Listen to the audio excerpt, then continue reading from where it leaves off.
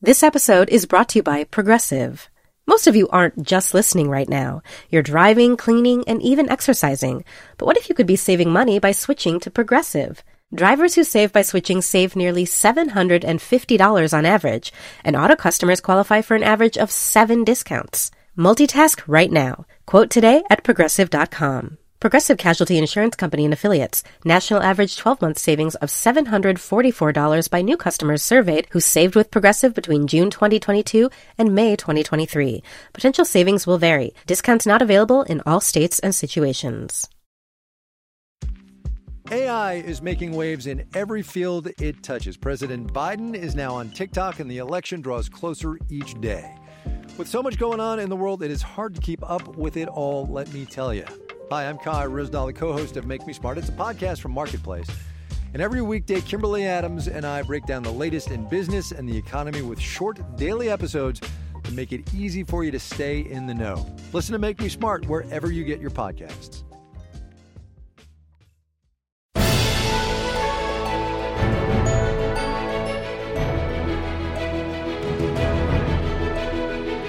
Hello and welcome to Little Gold Men, the award season podcast from Vanity Fair and Panoply. I'm Katie Rich, the deputy editor of VanityFair.com, and I'm here with Vanity Fair's film critic Richard Lawson. Hello. And Vanity Fair's senior writer Joanna Robinson. Hello. We have lost Mike Hogan this week. He's out in San Francisco at the Vanity Fair Summit, but we're all here, and we get to mark the release of one of the most universally acclaimed movies of the festival season, which is Barry Jenkins' Moonlight. It's something I was hearing about a lot from Telluride in Toronto, and I was really excited to actually get to see. And all three of us have seen it, which is wonderful. It's this heartfelt coming-of-age drama. It's got a series of incredible performances, but it's got an interesting challenge in that not only does it have 3 different actors playing the main character over the course of his life, but it's got all of these other great supporting performances. And it's wonderful for the film, but a real challenge when it comes to Oscar season. So we'll talk about Moonlight in the context of Oscar season and then be joined by Barry Jenkins himself via phone, who is talking about the experience of going through the awards ringer with Moonlight and making a film that feels so personal, but believe it or not, he actually didn't think was that personal when he started making it.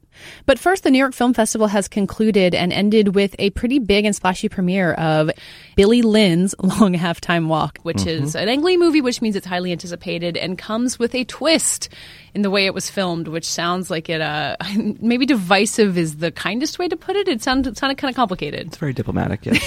Divisive, yeah. You come to the New Yorker Radio Hour for conversations that go deeper with people you really want to hear from, whether it's Bruce Springsteen or Questlove or Olivia Rodrigo, Liz Cheney, or the godfather of artificial intelligence, Geoffrey Hinton, or some of my extraordinarily well-informed colleagues at The New Yorker. So join us every week on the New Yorker Radio Hour, wherever you listen to podcasts. Apple Card is the perfect cashback rewards credit card.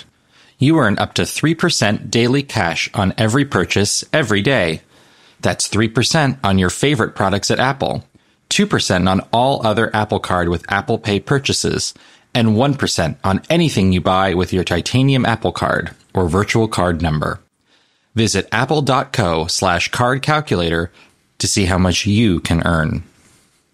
Apple Card issued by Goldman Sachs Bank USA, Salt Lake City branch. Subject to credit approval. Terms apply. So let's hear from the trailer for Billy Lynn's Long Halftime Walk.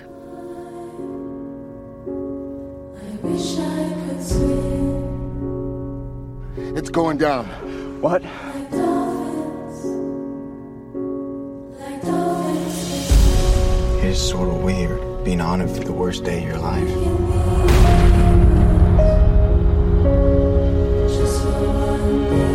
You know things most of the rest of us will never know.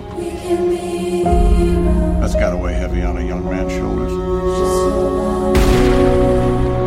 It's really good to have you back, little brother. Your story, Billy, no longer belongs to you. It's America's story now.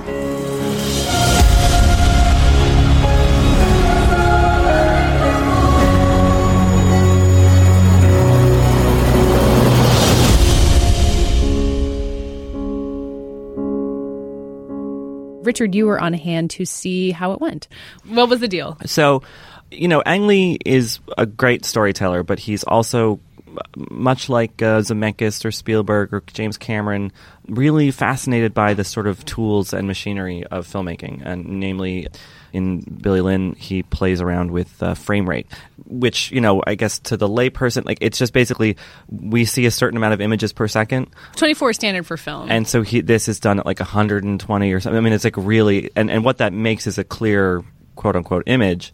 You hear about this a lot when people get new HD TVs and they get the kind of BBC effect, and it looks kind of weird, and it looks a little too real. It looks like a soap opera, I think. Yeah, And this is what with The Hobbit it came out when Peter Jackson made those movies in 48 frames per second. Right, and that's 48, and so Ang Lee has now jumped way past that. But also, he introduced the film on Friday when I saw it, and he said it was not just the frame rate, but also it was in 3D, and there was the brightness of the 3D was brighter than anything had been, which I guess had some effect. And basically, he took this novel about a soldier on a 2-week furlough from the war in Iraq, kind of experiencing this weird media swirl because he was a hero over there.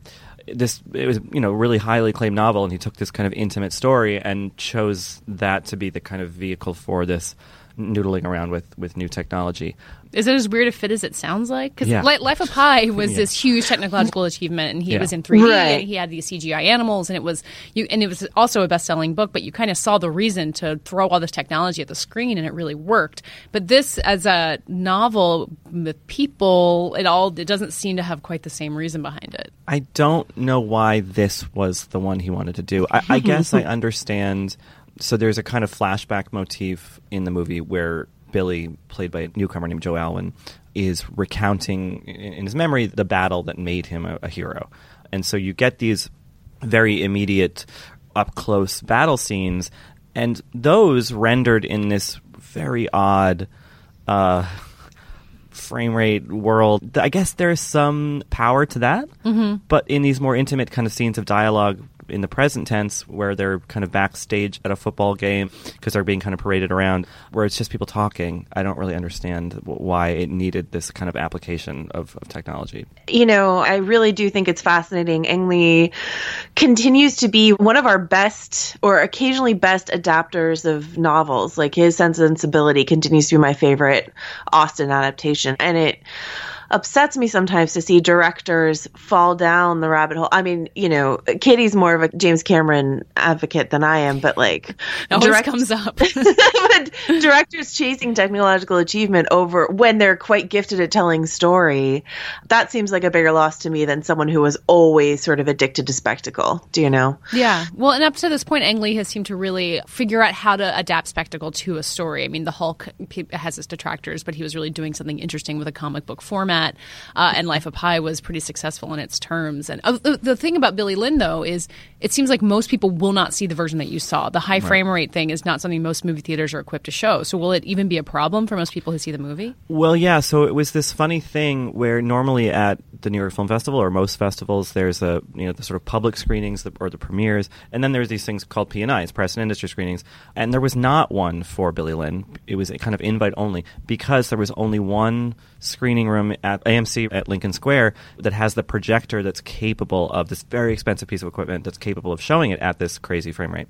And my understanding is there, I think, only 4 other public screening rooms in the country. Yeah. So most people won't see it at this kind of elevated thing. So I didn't review the movie from the festival because I want to wait. It's coming out next month.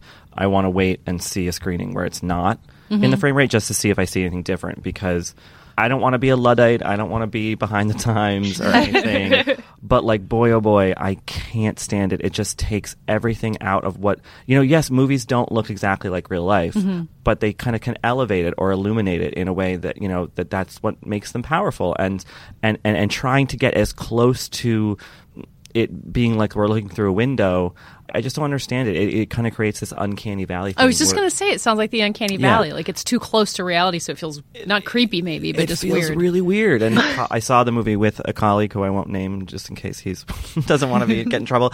But he said to me, he was like, it looked like a corporate kind of industrial kind of instructional film. Yikes. What's interesting to me is I was talking about this with a friend of the podcast, Dave Gonzalez, who writes for Geek.com.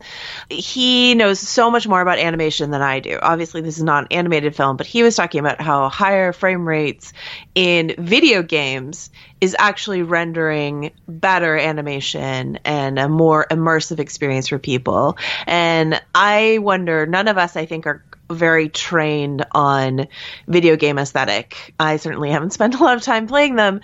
And I wonder if, as films tend towards this increased frame rate, it will merge with a video game aesthetic, which sounds like a nightmare to me, but maybe alluring to people who spend a lot of time looking at images that way. I mean, that's interesting. There are moments when it does look like kind of one of these intercut scenes in a video game where it's not playable, but it looks sort of like a movie.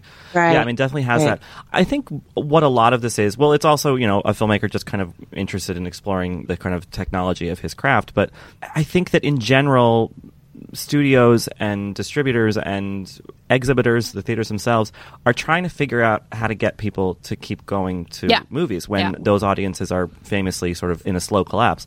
And, so we have assigned seats and we have big plush things and we have food you can order. That's all changing. And I think this is yet another one. And I think you're right, Joanna. It's trying to appeal to gamers and it's trying to appeal to people who maybe feel like, oh, I can just get a regular experience at home. But it's like, well, no, if you come to the theater, it's going to look like they're right there. And this worked with like Avatar in 3D. And it was really bringing people in. But 3D has kind of proved to have diminishing returns and high frame rate with the Hobbit movies. By the time the third one came out, I think no one saw it in the 48 frames per second. No, I mean, exactly. I think Zemeckis has overstepped with his kind of mocap stuff, and people were like, nope, don't want that with like Mars Needs Moms or whatever the heck he made. Polar Express. Polar Express. Right. Certainly Peter Jackson overstepped with Hobbit. Ang Lee, I think, does Billy Lynn.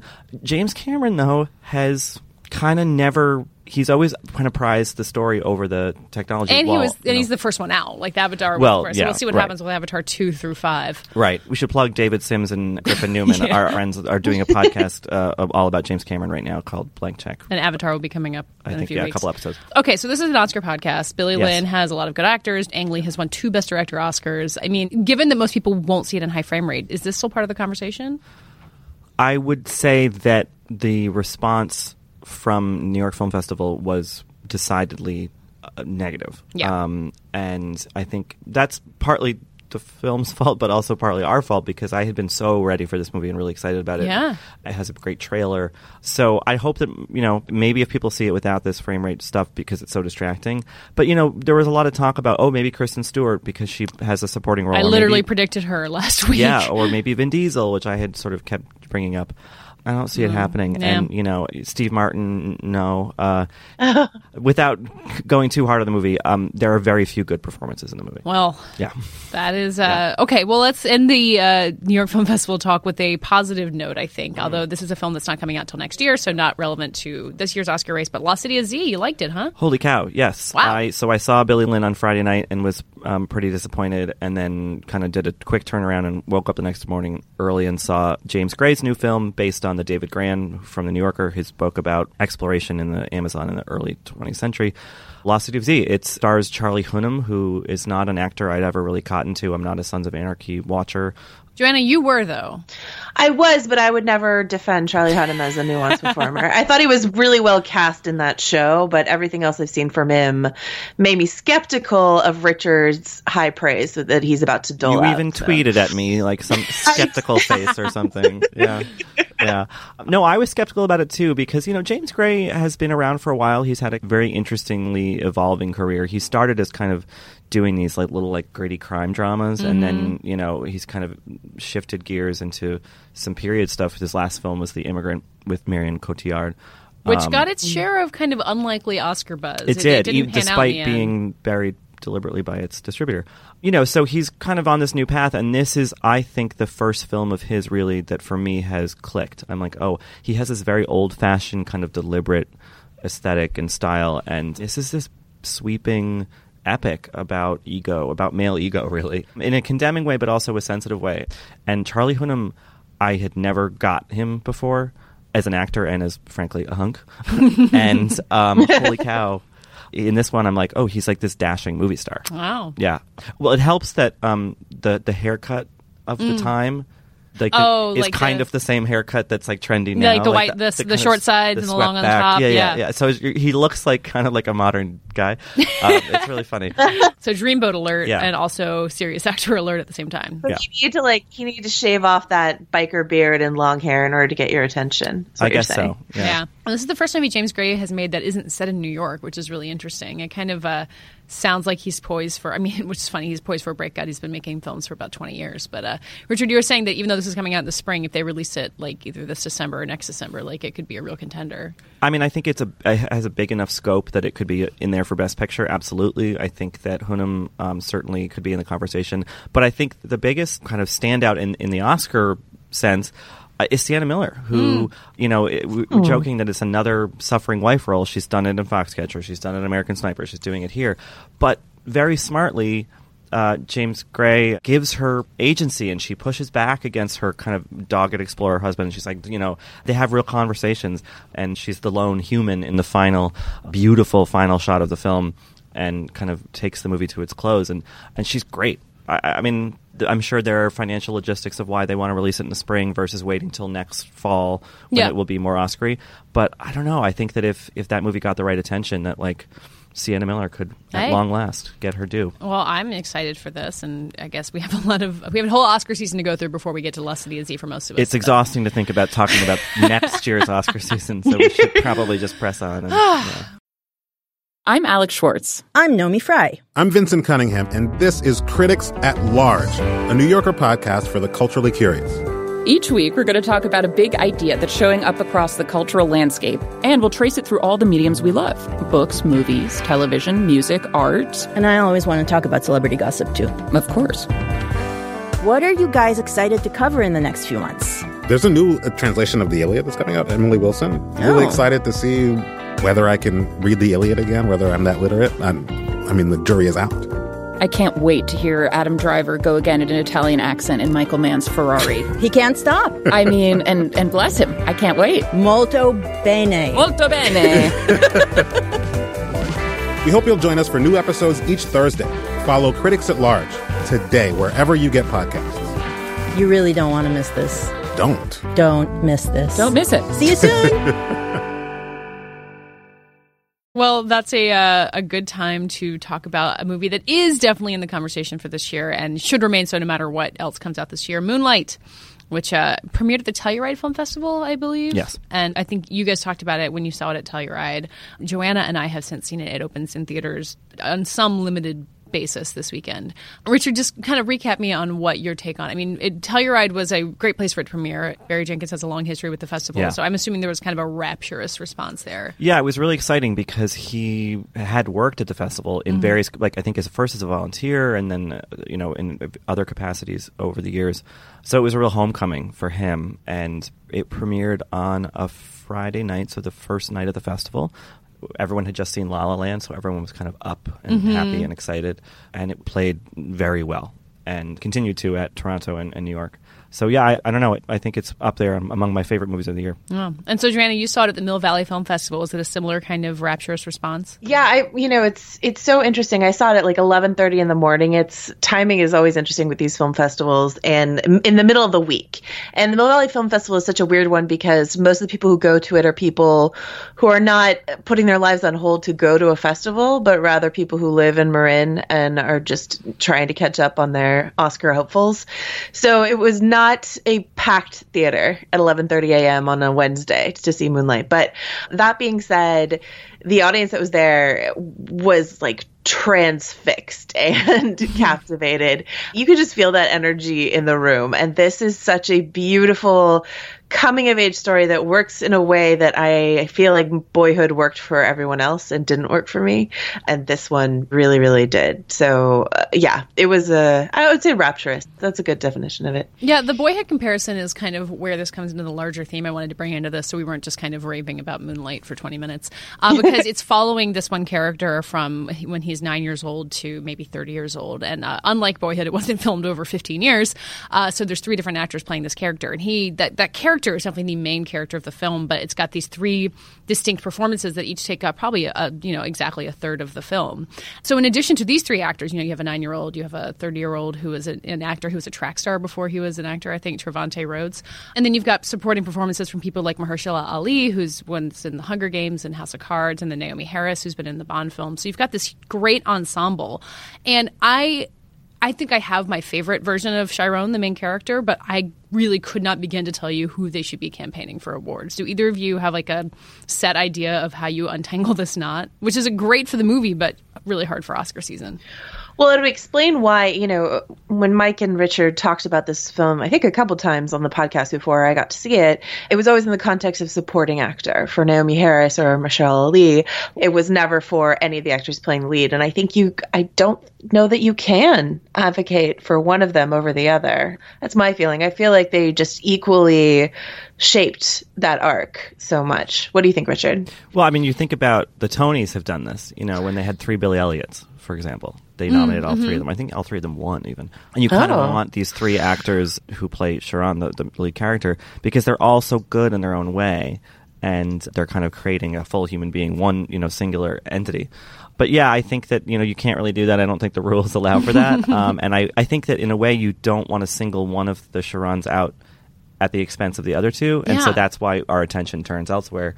And I think that a film like this, I think I just really want it to get nominations and wins, and so I don't really care where they come from. Do you know what I mean? Because I think it's just so important that this is a movie that we don't see ever about the contemporary Black experience, the gay experience, about the intersectionality of those two things, and done in this very artful, thoughtful, really passionate way. It's such a rare kind of gift of a movie, and I hate to be hyperbolic about that, but it really is. So if it's Ali, if it's Harris, if it's whoever, sure. Well, the person who I hadn't heard that much about, and I had kind of not read too much about the movie, which was really nice to go see it, Andre Holland shows up in the last third. Yeah. He's, I know him from The Knick. He's had a long career otherwise, and he's incredible in the end of that movie. And so you've got, even if you just set aside the Chirons and let them be their own thing, you've got him and Mahershala Ali both giving great supporting performances. And how do you choose between those two?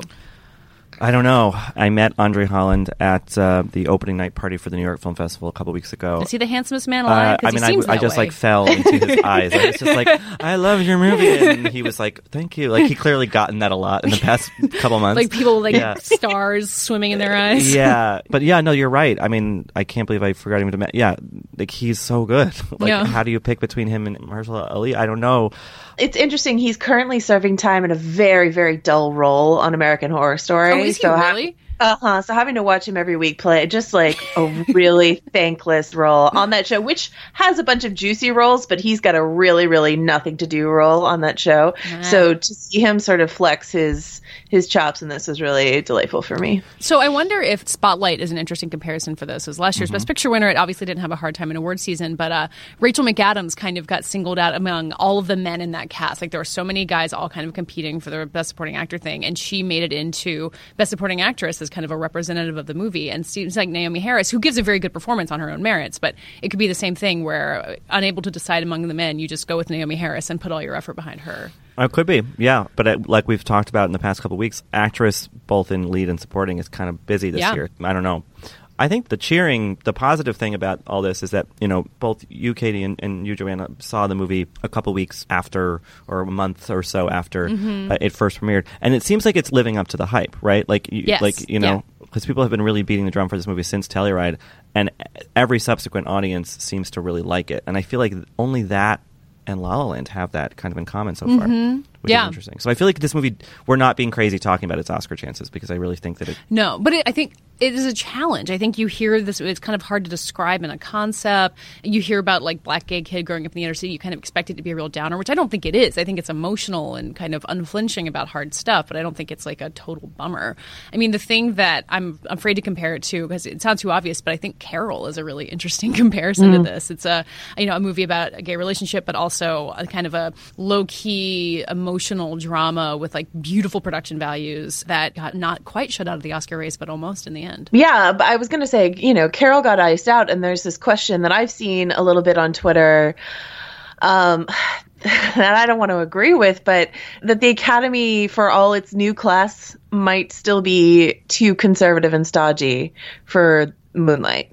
which is disappointing. So the people who wouldn't give Brokeback Mountain Best Picture would also ignore Moonlight. Right. I mean, I hate to be cynical, but it's like the thinking might be, well, either you're a black film or you're a gay film. And choose. You can't be both, And that sucks, but I think that unfortunately is kind of the thinking of some people. But. Man, well, I mean, I guess we still get to think the best of the Academy for a while longer, and the critics groups are what can really light a fire under something like this. Like the Critics Awards start coming in early December, well before the Oscar ballots go out, and I think that's your chance to say, oh, well, this is a movie I have to put in. And I think if people watch this movie, it's really impossible not to be captivated by it. Yeah, it's wonderful. Everyone should go see it.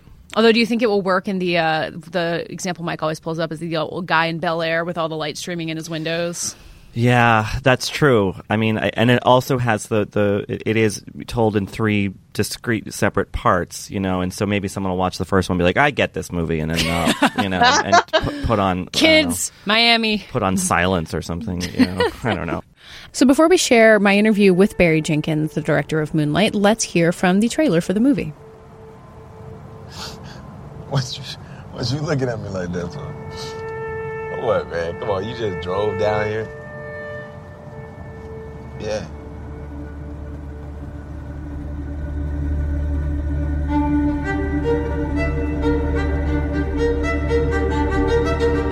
Who is you, Sharon? For a long time, try not to remember.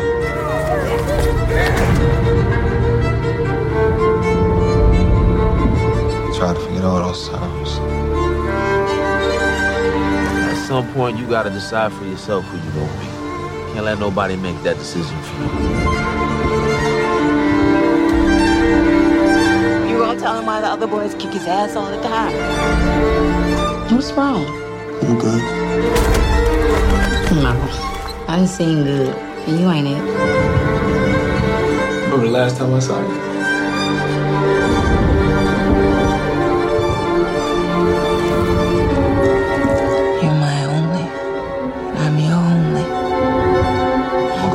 No, you gon' listen. To who, Ma? Huh? To you? Who is you, man? I ain't seen you in like a decade. It's not what I expected. What did you expect?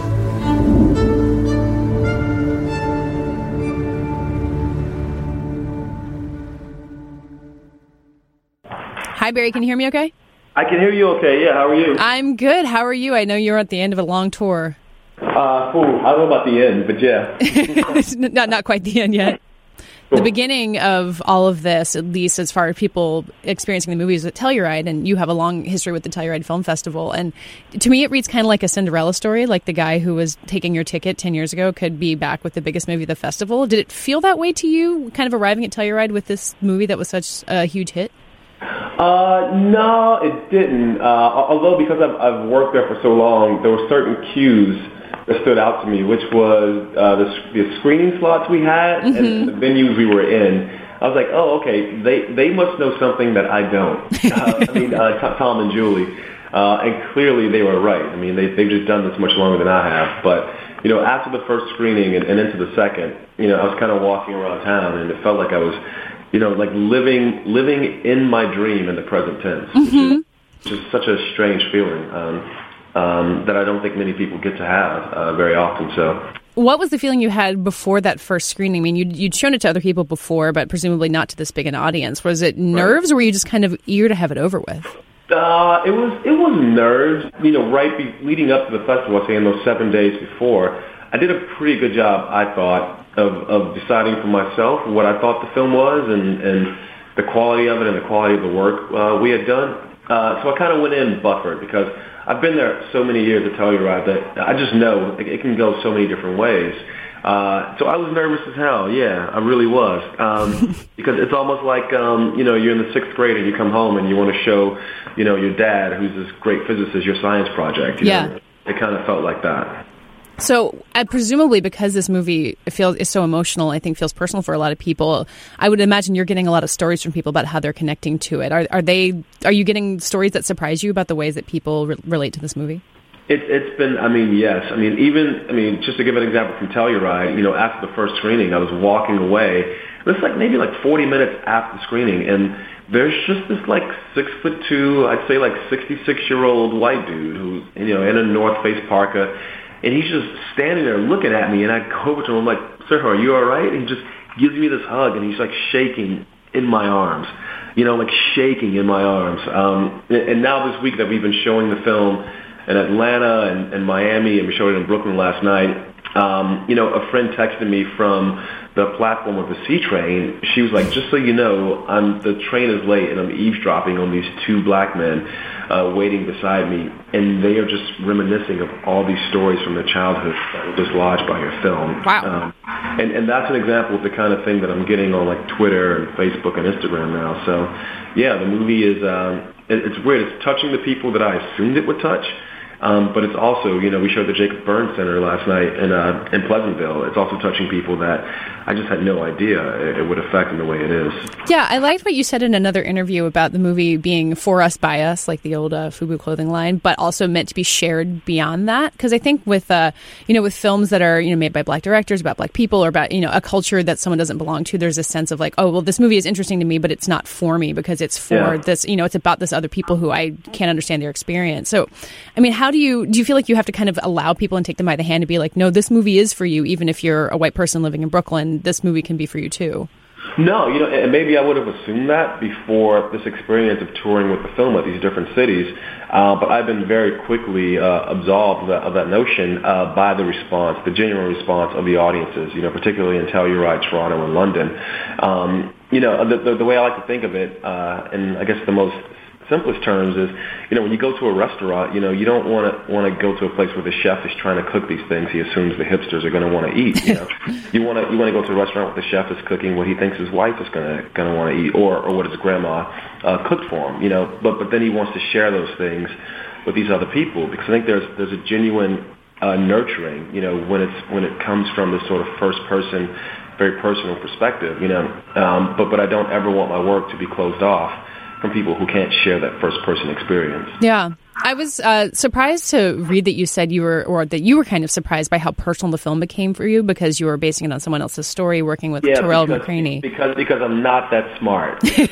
Not that smart. You know, I thought I was. I was like, yeah, you know, because again, not a lot of people know about these things I went through with my mom, except for, you know, this guy Andrew Havia, who's a co-producer on the film and who passed me the play from Terrell. But yeah, I thought, yeah, this is personal for Terrell, and what I thought was, because I know a bit about it, it'll just help me make it, you know. Mm-hmm. But then no, I mean, especially when you make a film, you know, in this way at this budget, and with actors like this who are just so as passionate about the material as Terrell and I were. You know, they bring their full selves, and because of that, I had to bring my full self, which, you know, especially when it came to work with Naomi, was just a rude awakening. Oh, that's really so, because she was playing someone inspired by your mom in some way? I mean, for two reasons. One, because she was literally playing, I feel like, my mom. Okay. And because we were doing things that I sort of compartmentalized at this point in my life, and that sort of felt like I had gotten beyond. But then also, too, the way we worked with her, you know, because of some issues she had with her visa, we were originally scheduled to shoot her, you know, over the course of, like, I'd say 3 weeks. You know, we wanted to shoot the movie in sequence. So she would come down when we were doing Little. She would come back when we were doing Chiron. She would come back when we were doing Black. But in the end, we had to shoot all her work in 3 days. Wow. And so for 3 days, she's in every scene. And so for 3 consecutive days, I'm just looking at this highly skilled actress basically live out my mother's basically worst moments. And it was very difficult, even talking about it, you know, because I'm a cool, calm, collected guy, but, you know, I have a hard time with that. But I think what came out of it was some really inspired choices that ended up in the film. So I was almost, because I knew some things about the film, but not a lot in advance, which was a nice way to see it. And I didn't know that Naomi Harris was in it. And I see her, and it took me a while to recognize her. And then remember, last time I'd seen her was in a Bond movie. And when you've got a movie that's this kind of naturalistic, and, you know, when you're watching the Chirons especially, you kind of get the feeling that they're these kids who haven't been on screen before, even if some of them have been. And having someone who's English take on a role like this, I mean, what made you say, not only, you know, is she good for the part, but like audiences won't even think about her being British after a while, which I definitely didn't. One, I think she's so gifted that, with that role, because she's the only person who appears in all 3 chapters, I needed someone who could, and thank God, because, the way we ultimately ended up doing it over the course of 3 days, it took someone who was extremely skilled, extremely gifted, that could bring the same sort of, the same soul to the character, and yet literally show that the character was transforming over the course of the film. Was I worried about her being people seeing her and assuming she's English? No. I knew that she would do the work which she did, and that visually we would do some things that would also sort of help, not necessarily hide her in the role, but just help her just fall more fully into it.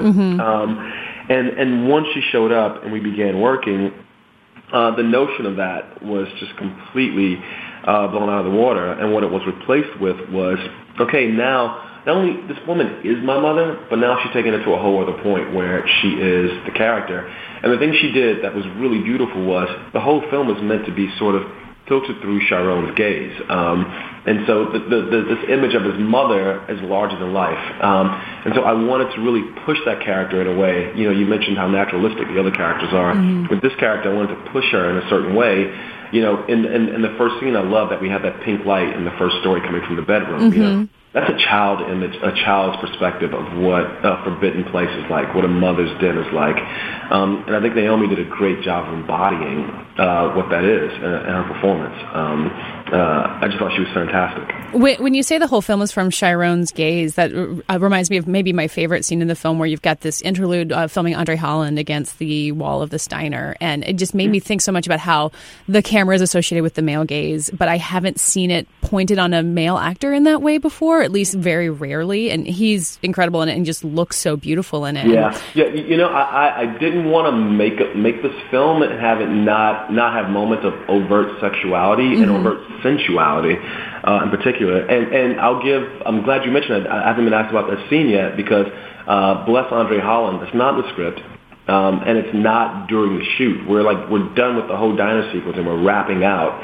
And I see Andre standing against the wall and I go, "Do you still have that cigarette?" He's like, "Yes." And we grab the camera off the truck and just one take, we just walk in on him. And it was just such a visceral moment to me, I think, because of the way it happened and the energy Andre gives. And it leans into, as you said, this idea of the male gaze filtered through the male gaze. Oftentimes, men don't look at each other in the eye for that long. We're afraid of what we might see in one another. And this film is about, in some ways, dismantling the fear of seeing these things in another man. So, well, I've seen a GIF of part of that scene online already, so I think it's already taking on a life of its own. That GIF plays well across full sexuality spectrum. I think it's going to be lasting. Like years from now, we'll be seeing that GIF pop up. Someone tweeted at me, I just want someone to look at me the way Andre Holland looks at that camera. Oh my God, yeah, definitely. I mean, I wouldn't mind Andre Holland looking at me that way in particular, but anyone really. So I think either since we've been talking or just before the Gotham Award nominations came out, and it mentions that they wanted to give a special jury prize to the entire cast of Moonlight because I imagine it was just impossible to single anybody out. So as you kind of go into the season of, Critics Awards and Oscars and all that stuff, and we're a podcast that talks about awards season, how do you want any of us to be able to single out one person in this cast to give awards to when you literally have 3 people playing the main character? I know. I think, all the stuff that's happening now, I mean, again, the best part of, I know this is for Little Goldman. Yeah, Little Goldman. Little Goldman. Like Oscars. Exactly. Oh man. I think all that stuff is great in the sense that it just boosts the signal of the film, and this is set in a very remote world about a marginalized character, and yet so many people are finding their way into the piece. And the more we have this talk and this buzz about the film, the more likely some kid somewhere who either wants to see themselves or needs to see themselves will become more likely to hear about the film. So that's awesome. But man, with these actors, they knew what they were getting into, and they all came to it with their best intentions at heart. And the fact that we're ending up in this beautiful situation, I would say, where everyone is just so good that they're sharing the spotlight. I think it's a blessing. And, of all the people, I often think of Mahershala, who's first up and has this just amazing character that he did a wonderful job of. And then I intentionally snatch him out of the film because I want the audience to feel what these kids feel when these men who come into their lives as a surrogate father are often snatched out, at a moment's notice by the environment. And I wanted the audience to feel the same thing a kid like Chiron would feel, when a character like Juan is taken out of his life. Had he been in all 3 chapters of the film, I mean, it would be like a slam dunk. But everybody was so giving of themselves that was secondary, thirdary. It just wasn't ever an issue. It was about, what do you need, Barry, and how best can I maximize the time that I'm here for. So, aside from, being grateful for the signal boost for the film and rooting for your actors, like personally dealing with this whole, award season machine and hearing this stuff about yourself, like how are you coping so far? I've got great people around me. Somebody's looking at me right now who's always keeping the stuff in check. The movie hasn't even opened yet. Yeah. And so, the most important audience for this film hopefully will come out tomorrow and the weekends to come. And everything else, I can't control. I'm not a member of any voting body. And I just hope whoever sees the film, can identify with the characters and see themselves in it. That's the most important thing to me. Yeah. You had a really kind of good attitude about the way that the Oscars kind of came under controversy earlier this year for having this, all-white slate of nominees, kind of knowing that there was good work coming that would represent other voices, even if they weren't part of that award season, Moonlight being included.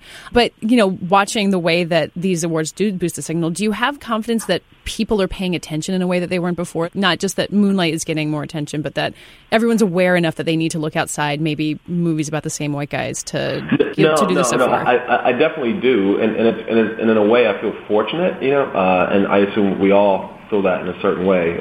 Now I'm speaking for the collective we. Although there's been no meetings amongst the collective we of all these films, no cabal meeting to figure out how to get this all out there. But there's so many of these films. There's Us, there's Fences, there's Birth of a Nation, Queen of Katwe, United Kingdom. The 13th. I'm probably missing some. There's so many this year. And what I think of, Hidden Figures. What I think of is, it takes a long time to make a movie. This movie's been 3.5 years in the making. All these other films, I'm sure, were 4, 5, 6 years in the making. So whatever it was that fueled these movies, it was rooted in, I think, the storytellers, and also I'm sitting in A24 right now, the people who are supporting these films really feeling like, yes, the space needs to be filled, these voices need to be heard. And I think that, despite the fact that all these films are being framed as a reaction to what happened 9-10 months ago, it's really rooted in the feeling that the creators and their supporters felt, many, many years ago. And I just feel blessed that we're all arriving at this time when now the awareness is there that, yes, there are other voices, and they are worth being heard. Yeah. Yeah, speaking of A24, this is kind of going back to the way the film was born, but they came on board to produce the film from the very beginning. So it's not the kind of thing where you're making an indie movie and hoping someone ever sees it because you need to get a distributor. And And I have to say that I love talking about them because 3 years ago, 3.5 years ago, A24 didn't exist when we started. I know. And before this film, they didn't finance films. So they literally created a lane to birth this movie. So I'm forever thankful to them. Yeah. Hey, Katie, this has been awesome. Let's do it again. Thank you so much. I hope that I get to see you lots at the award circuit and also just in normal life. And congratulations on the Gotham Awards. That was really exciting to see. Yeah, I think you just informed me of that. So. Oh, good. I should have left you room for like a big reaction or something like that. All good. All right. Thanks a lot.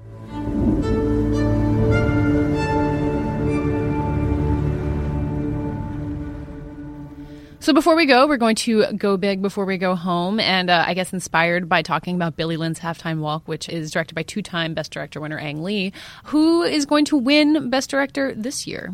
Joanna, I'll make you go first. Oh, great. I was hoping you would, because I was afraid my answer would get stolen. Mine is Kenneth Lonergan, because I saw Manchester by the Sea and wept openly and profoundly all the way through it.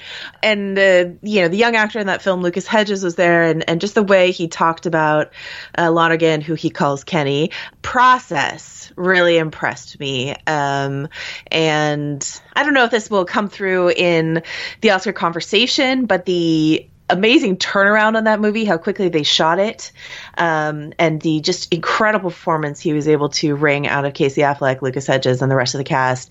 I loved that movie. I'm not sure what is going to happen in the larger Oscar narrative, but I would pull for Lonergan for that. Well, Lonergan's got kind of a long Hollywood backstory. He's been nominated for screenplay before, so he's a newcomer in this category, but he seems like he's like in the club enough to get attention, even if Manchester is kind of a smaller film, which I'm dying to see. I'm gonna just maybe go the cop-out route and predict a movie no one has seen yet. I think Denzel Washington could win for Fences because actors turned directors tend to be pretty popular with the Oscars, and Fences looks pretty good, and he's the lead actor, and you can see them, maybe loving his performance, but giving him director instead, which I'm trying to... Oh, this is what happened with George Clooney when he won Best Supporting Actor for Syriana the year he was nominated for Best Director, and I think he made a joke when he accepted his Oscar, I guess I'm not winning director. So I'm predicting the reverse with Denzel Washington, given the Best Director statue, let him join Kevin Costner and Mel Gibson and Clint Eastwood in that actor-turned-director Oscar-winning pantheon. Richard, what about you? So about 5 years ago, a relatively little-known director won an Oscar for directing a sweet throwback paean to Hollywood. His name was Michel Hazanavicius. Mm-hmm. And I think Nailed this it. year, a young, relatively unknown director named Damien Chazelle will win for a throwback sweet paean to Hollywood. Are you aware that Damien Chazelle is younger than all three of us? Yeah, no, and I'm going to go jump out the window. Thank you for reminding me. But anyway, I just think La La Land is so big and like lovely and kind of exciting and fun that people will be like, yeah, let's give that kid, And then everyone liked Whiplash too, so this would be kind of confirmation of that or something. Well, and as we talked about last week, you can't go wrong at the Oscars by making a tribute to Hollywood. So you sure can't. Although I like both your choices too. It's gonna be. This is a good race. I'm really intrigued. There's Yeah. precious few women in the kind of top contenders, which is a bummer as always. But some really interesting male directors in there as well. Yeah, I mean, there's always like Scorsese looming, or something, or Clint Eastwood or something. Or but, Eastwood, I was gonna say. But I think our three picks are maybe the strongest right now. Yeah. That does it for this week's Little Gold Men. Thanks as always for listening, and please review us and rate us on iTunes when you have a moment. We really appreciate it. You can find us all writing at vanityfair.com about award season and other things, and we're all on Twitter at Little Gold Men. I'm at Katie Rich. Joanna? Joe wrote this. And Richard? Rylaws. This episode was edited and produced by Alana Milner, and thanks to Laura Mayer and Andy Bowers at Panoply. And this week's award for the best description of Hillary Clinton on November 9th goes to Richard Lawson. She's the lone human in the beautiful final shot of the film.